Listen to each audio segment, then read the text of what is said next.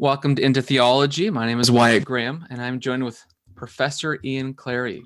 We are continuing to study great works of theology, and we're in our second week of studying the great work of Job. We're probably going to do this for 4 weeks. I'll let Ian describe kind of what we're going to do and then open up with a reading from Job 28. So go ahead, Ian. Yeah, so we kind of introed the book, talked about some themes in the last podcast, and then we mentioned in that one that we're going to be addressing particularly the theme of retribution in this. And I noted in that previous podcast we're going to have a special guest to join us at the end. And so not today, not next recording, but the fourth in this 4-part series, we're going to be joined by a philosopher named Owen Anderson. And Owen, he teaches at Arizona State University, and he's actually writing a philosophical commentary on Job, which I'm reading through right now, and it's really, really helpful. And so it'd be good to just kind of like have like a kind of a summarizing kind of discussion with Owen. So what we've been working through in preparation for this, it kind of really culminates in the centerpiece of the whole book of Job, which is what is wisdom? Where is it? Where is it to be found?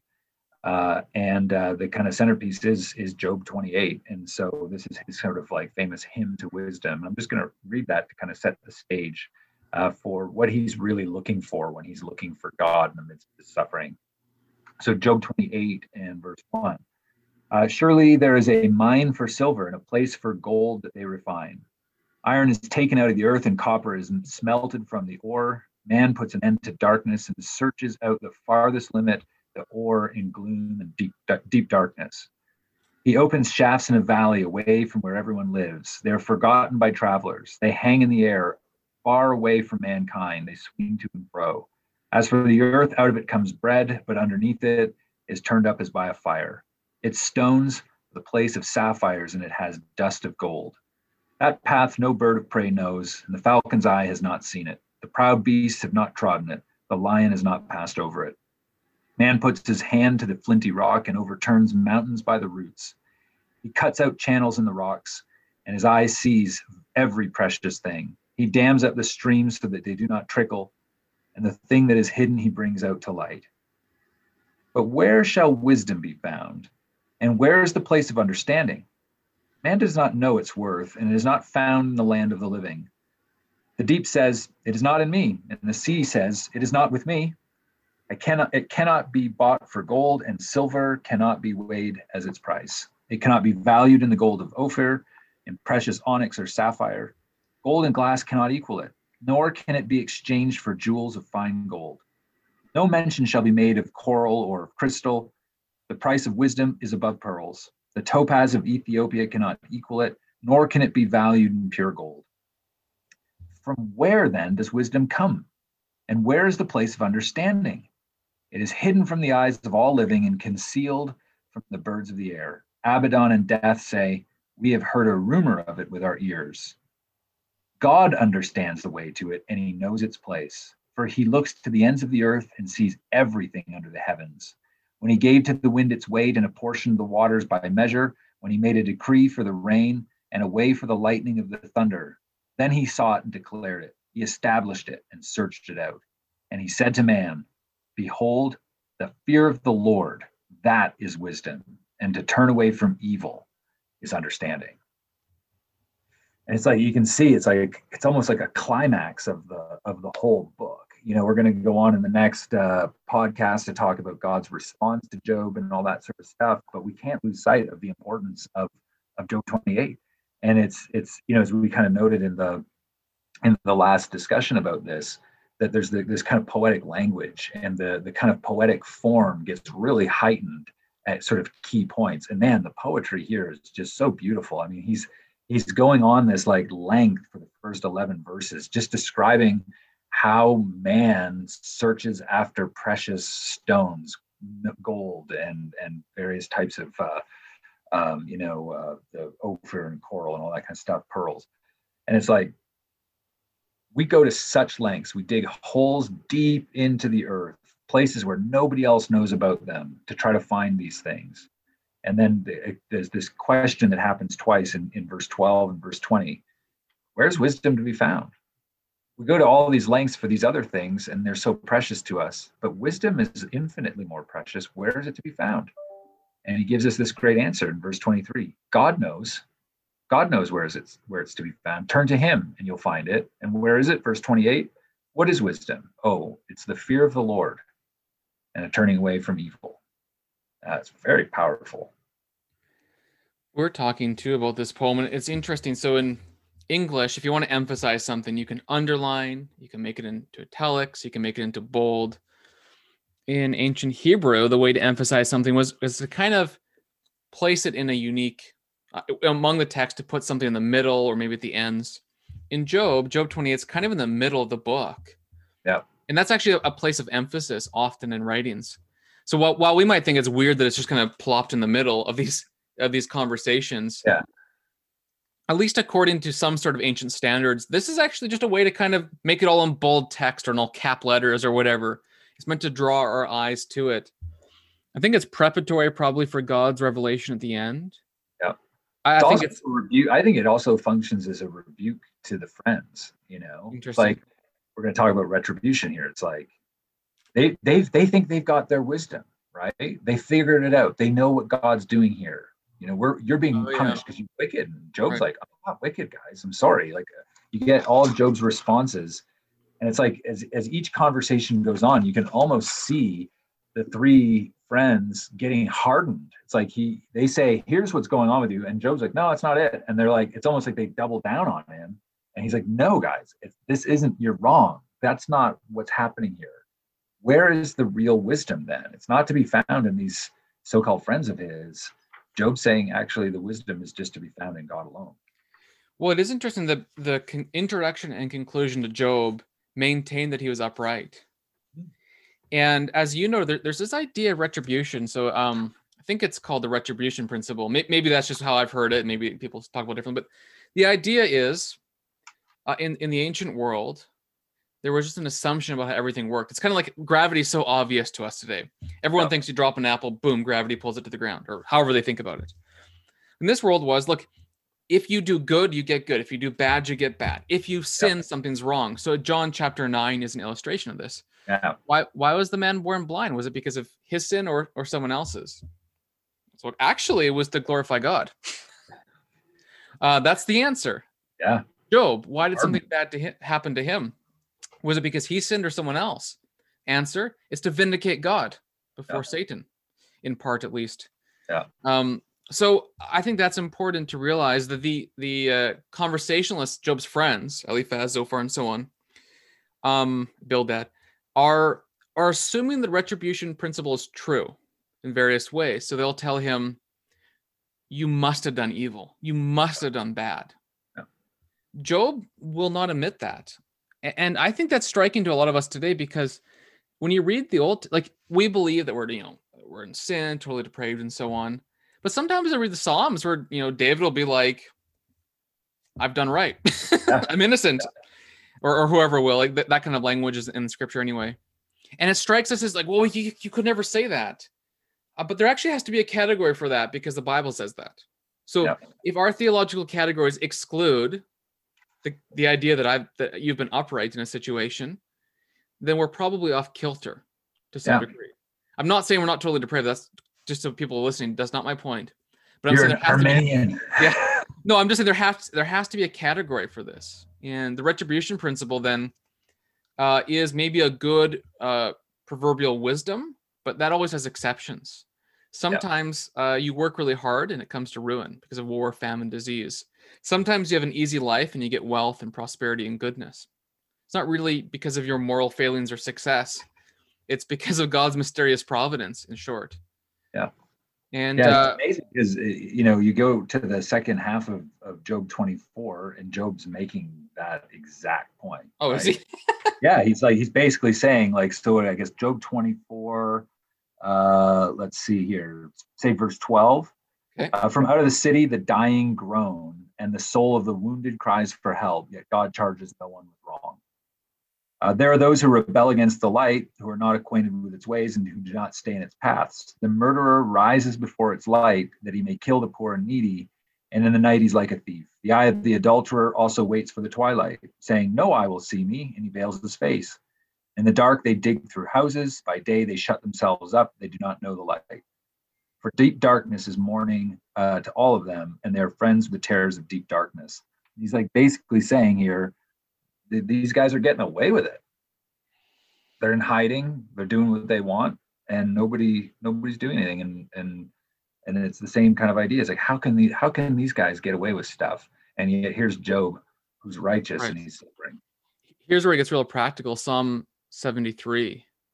The psalmist there, whose name is, I'll remember it probably in a moment, but he's really perturbed because the evil seem to have success. Yeah. And he's served God his whole life. He's not getting what he thinks is coming to him. Yeah.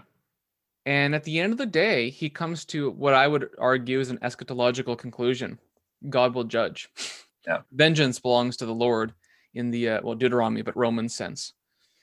And that seems to me has to be part of the answer because, and let's go practical. Let me stay practical for a second, actually. It's really easy for us when someone confesses sin or is going through a hard time to think, what did you do wrong? Yeah. Job tells us possibly nothing. What doesn't that change how you do counseling? If someone comes to you and they're having a hard marriage or they're suffering in some way, our immediate response should not necessarily be, oh, how were you a bad husband? Yeah. It could be, by the way. I'm not saying it couldn't be. I'm saying, Right. But that should not be our only response.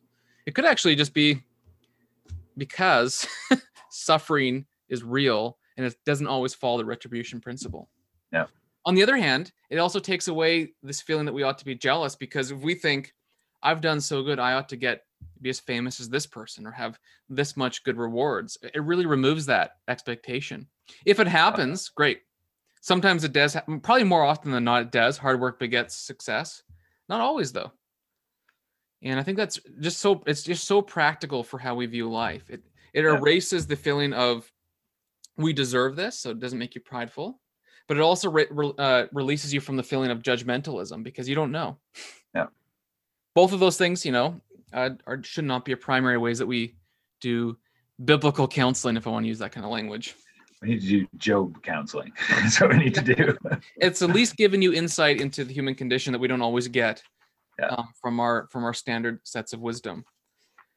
So it's interesting. Oh, go ahead. I was just going to say, I was going to go back to Job 28. Yep. So where is wisdom? It's not in Job's friends, apparently. Nope.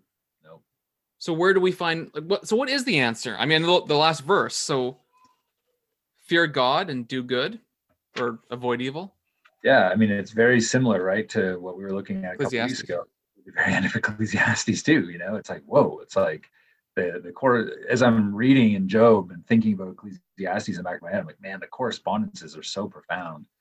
And so it's behold the fear of the Lord, that is wisdom, which we see in Proverbs as well. Fear of the Lord is the beginning of wisdom. Right, turn away from evil. To turn away from evil is understanding. And you can kind of see it like all throughout like these pockets in Job where, he's making these sorts of similar kinds of statements. They're almost like, it's like it seems like a buildup. Like if you look at Job 14:14, he says things like, if a man dies, shall he live again? All the days of my service, I would wait till my renewal would come. And so he's looking for kind of like, what is this renewal that he's looking for? He says in 16:2, he's miserable with all of his comforters, right? And he says in 7, God now has worn me out. He's made desolate all my company. So those are taken away from him. He says, again, he says, I think it's in 17:10, but you come on again, all of you, and I shall not find a wise man among you. Can't find wisdom anywhere in anybody. And then in 19, it's like it gets really rough. He says first, he's like in verse 4, even if it be true that I've erred, my error remains within myself. It's nothing to do with you people and your wisdom. And then he says in 19:13, he says, those who knew me are wholly estranged from me. He says that his guests, his maidservants count him as a stranger. He's a foreigner in their eyes. 19:17, he says that his breath is strange to his wife. He's a stench to the mother of his children. Even his young children despise him. He's completely alone. Okay, let's talk about that. Okay. Suffering and estrangement. it strikes me that a lot of the reason why suffering stinks And he is says it's because a of plant. estrangement. Yeah, right. When you don't have supporters, when you're going through a hard marriage or something with your children or some public event, and your friends either are like Job's friends, what did you do wrong? Yeah. I'm here to help. What did you do wrong? Let's fix it. Yeah. Or because it's too awkward, they pull away. Yeah. That is a kind of estrangement that it's not good. It's brutal. It's alienating, and you feel alienated from your own self, you know? And you can imagine in some in some kind of Christian circles, there is this idea that if there's a sinner, like someone sins, that there's a real sense in which they're impure now from the community. Yeah. And you have to figure out how that works. I mean, there's obviously different categories for this, but I'm talking about standard sin. Yeah. We tend to kind of move away or kind of be judgy, or we don't want to get tainted by that. I don't think that's what Jesus did. No, he didn't. The opposite. He was willing to take the taint into himself. He took all the evil of humanity in himself at the cross. And yeah. One of the things is, even if you say, well, in his life, you can kind of qualify things, the cross doesn't qualify. The cross is an open, universal acceptance of all the evil in the world. Yeah. He was, I saw this actually on Facebook. Maybe it's a common thing, but it was God in the hands of angry sinners. Oh, yeah. Jonathan Turtle. Yeah, the Turtle, Mr. Turtle. I love that guy. I don't know if he invented that or someone else has said that, but it's right. Yeah. Yeah, totally. You want to be careful of how you mean God there, but he's right. Right. And there's just something to that. The New Testament talks about how we should come alongside people, weep with those who weep, grieve with those who grieve, encourage the faint-hearted, and so on. I think that's right. Something like that. Anyways, I think sometimes we miss real counsel is sometimes not having the answer, but actually just being a friend and not abandoning someone. And you see that with Job's friends. The best thing that they do for him is when they sit for that week, right? When everything happens. That's a good point. Sit quietly and mourn with him. And that's it, You have the abandoners, the wife who says, curse God and die. And then you have the helpers who try to fix the problem, but they're trying to fix it by there must be some problem in your life to fix. I think all of us who want to use the Bible to counsel people can fall into this trap. We have so much biblical text in front of us, and we think there must be a single problem that I can apply a particular Bible verse to fix it. Yeah. That wasn't true with Job at all. No. He was upright and good. Everything that was happening had nothing to do with him.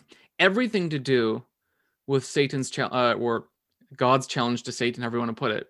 Right. With that divine theodicy, the vindication of his goodness, or his worthiness, whatever you want to say it. And that tells you, like, this is. I think this is just so important. I'm gonna say one more thing, then I'll let you go. No. Or let you talk. I don't mean you don't have to leave. Go in terms of add your own.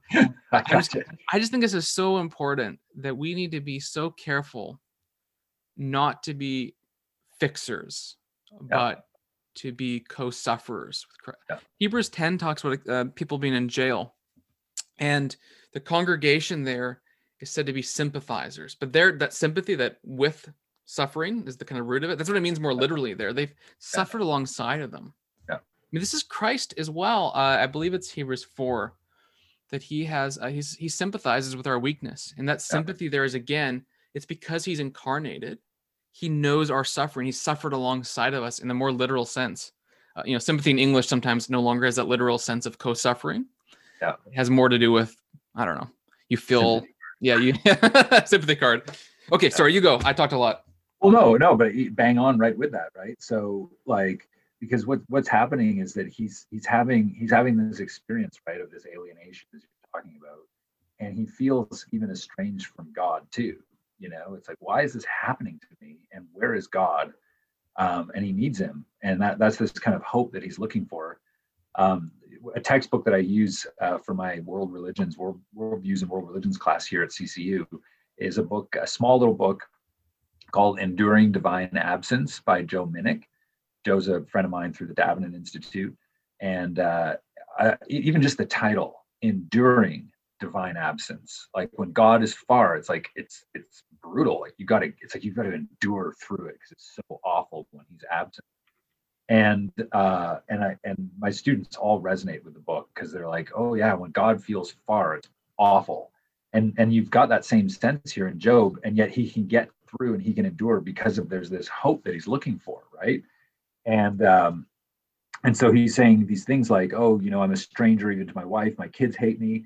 And then at the end, in near the latter part of 19, this amazing statement, right? In verse 25, he says, I know that my Redeemer lives, and at the last he will stand upon the earth. And after my skin has been thus destroyed, yet in my flesh I shall see God, whom I shall see for myself, and my eyes shall behold, and not another.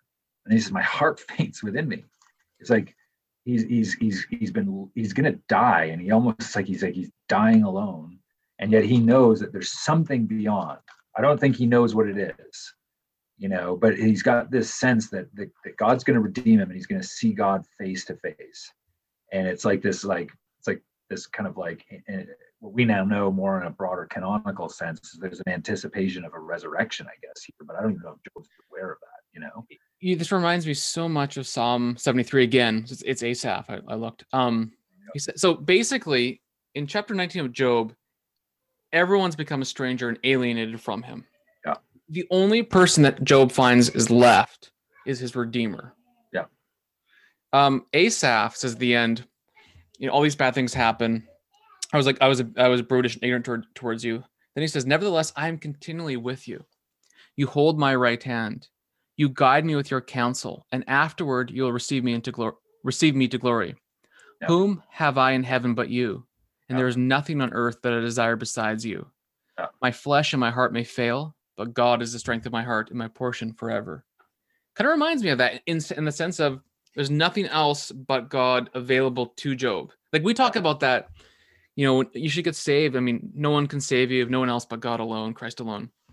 But a lot of times it doesn't really hit us because we have lots of friendships, family, you know what I mean? But yeah. Job is at the bottom. I mean, as I understand it, John Calvin preached like over 120 sermons on Job. Yeah, it's crazy. And his theology is essentially God brings you to the bottom so that you can trust in God fully, kind of deal. So maybe I'm wrong on John Calvin's sermon, but I think if my memory serves, that was... Well, he preached extensively. He preached on it anyway. Yeah. I think I might be misremembering, but whatever. Yeah. So I think it's fascinating. I have a baby crying beside me. You can probably hear. I love it because remember in the last recording, yeah. Mike. It's actually a 2-year-old, so I'm gonna go ahead and say maybe a toddler because he's toddling about. I'll quickly pause this. All right, the toddler toddled out, and so we can keep talking without me at least being distracted. Other people probably like it. It's a cute kid, right? I loved it. I thought it was great.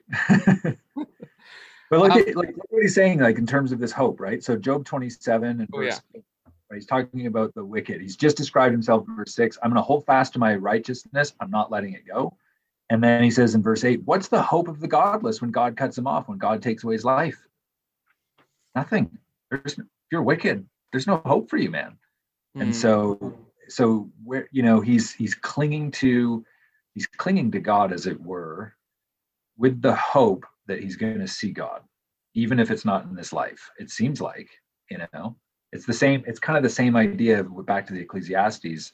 All this under the sun is all relative. Even your death is relative. It's the vapor. What is most significant is what is above the sun. And it sounds like Job's kind of saying the same sort of things here. I don't know if he's got a full-throated view of what resurrection looks like, but he's got some sort of hope in God that will transcend somehow physically his own death. Well, I think Job ends up showing us what everybody ought to be able to discern, namely that you do need a redeemer, and there needs to be something. He actually, in chapter 3, basically wants death because of his suffering, but that doesn't eliminate his hope. I mean, Job was, in some sense, like how should I put this? His experience did not prove the retribution principle. His experience was life is very bad. Yeah. but he's able to still have hope in God. So whatever he knows from nature, whatever he knows as a priest of God outside of the Abrahamic covenant and line, he knows like Melchizedek in Genesis 14, he knows something. So whether he knows about the resurrection, in one sense, he doesn't need to, because he knows that there is hope in the Redeemer. Yeah. He looked forward to it. He knew about it. He didn't maybe know the details like we do after Christ. But I think this ends up showing us it's essentially a gospel truth. He basically gets to the point where, according to his experience, he realizes he needs a Redeemer. Yeah. I think everybody who lives can get there. They can't get the next step, which requires the word of the gospel. Yeah. But everybody knows they need a Redeemer. And I think you know that through a confrontation with God's law in Scripture, or a confrontation with natural law in nature. Both are God's way to be super Lutheran in a sense, to bring us low so that we might look to what's higher. It's interesting. So talking about Owen Anderson, who we're going to have on a couple episodes from now, he gives this interesting summary. So I have a copy of the manuscript of his book. It's still in process, so it's just a draft. But he talks about for chapter 28 of Job, he describes it as a parable, and there's a hymn or a poem to wisdom, and then he gives a kind of summary, and he says this, and I thought it was kind of helpful. He says, so the summary of Job as a philosopher: behold, the fear of the Lord, that is wisdom, and to depart from evil is understanding. It is such an early time in human history, and he is already affirming this. Philosophy should get us there because of the very name of it. Do we love wisdom? Then we'd pursue it like this, and we would not end up in biblical atheism. He's got a whole discussion of what he calls biblical atheism that's like sort of expressed in the various trends. They've got like a kind of view of God, but they're like practical atheists. And he says, we've not, if we pursued it like this, we would not end up in biblical atheism, affirming some kind of demiurge or first causes no longer acting out in the world. The summary of Job's teaching: have you considered God's servant Job? You're like, whoa, yeah, you're right. Like, it's not just to Satan, have you considered my servant Job? It's actually to all of us. Look at what Job did. Should we not pursue wisdom in exactly the same way? That's tough, because that's a brutal path to walk. It's a brutal but necessary path. And I like the category of biblical atheism. Yeah. It reminds me, like Proverbs says to study the ant. Ecclesiastes and Job obviously tell us to seek wisdom where it can be found. Yeah. Ultimately, it's God. Ultimately, it's Christ. But it's throughout everything. I mean, through our experience, through nature, everything we see is evidence of God's, I mean, to use Calvin, fatherly care. Yeah. We can see God in creation in limited but yet true ways. Yeah. Limited because we can't, I mean, Job didn't know exactly what was going on either until God tells him at the end, well, actually, it's because you're human and I'm God. You're limited by definition. And therefore, our ability to discern life, even our suffering, all those kinds of stuff, is completely limited. And that's actually good because we're not God.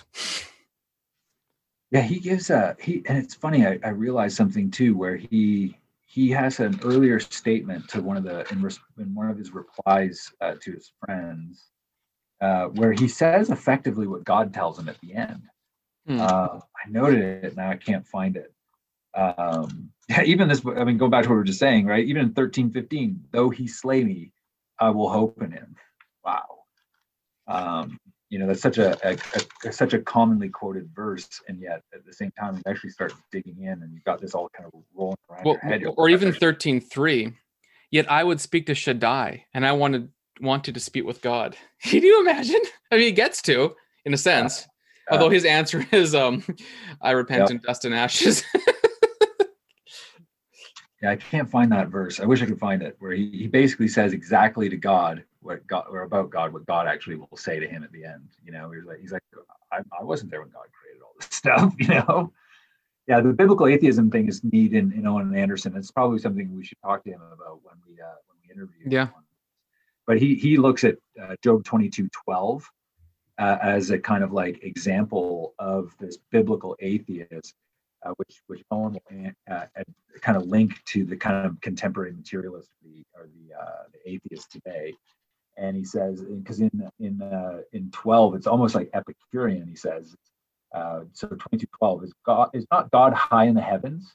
See the highest stars, how lofty they are. But you say, what does God know?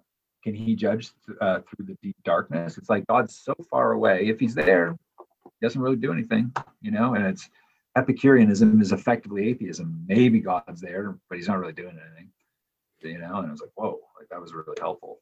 Mm-hmm. God has not come near to us. I like it. I think this might be, we've talked a number of topics here. I think we can maybe close it down for today. We have 2 more episodes left. Let's leave it for the next one. Yeah, there's so much more we could say. I think this is a good summary. I mean, where is tourism found? It's found in avoiding sin, fearing God. We should seek it. Maybe a summary statement could be, we seem to undervalue the love of wisdom. We view that as an ivory tower thing, or something that a Christian maybe doesn't need to participate in. But actually, I think God calls us to be wise, to study the world. There is, if your vocation is biology or medicine or whatever it is that you can study the world, geology around you, this is good and right and wholesome, and as part of your Christian vocation. Wherever we find ourselves in life, we should use and seek wisdom.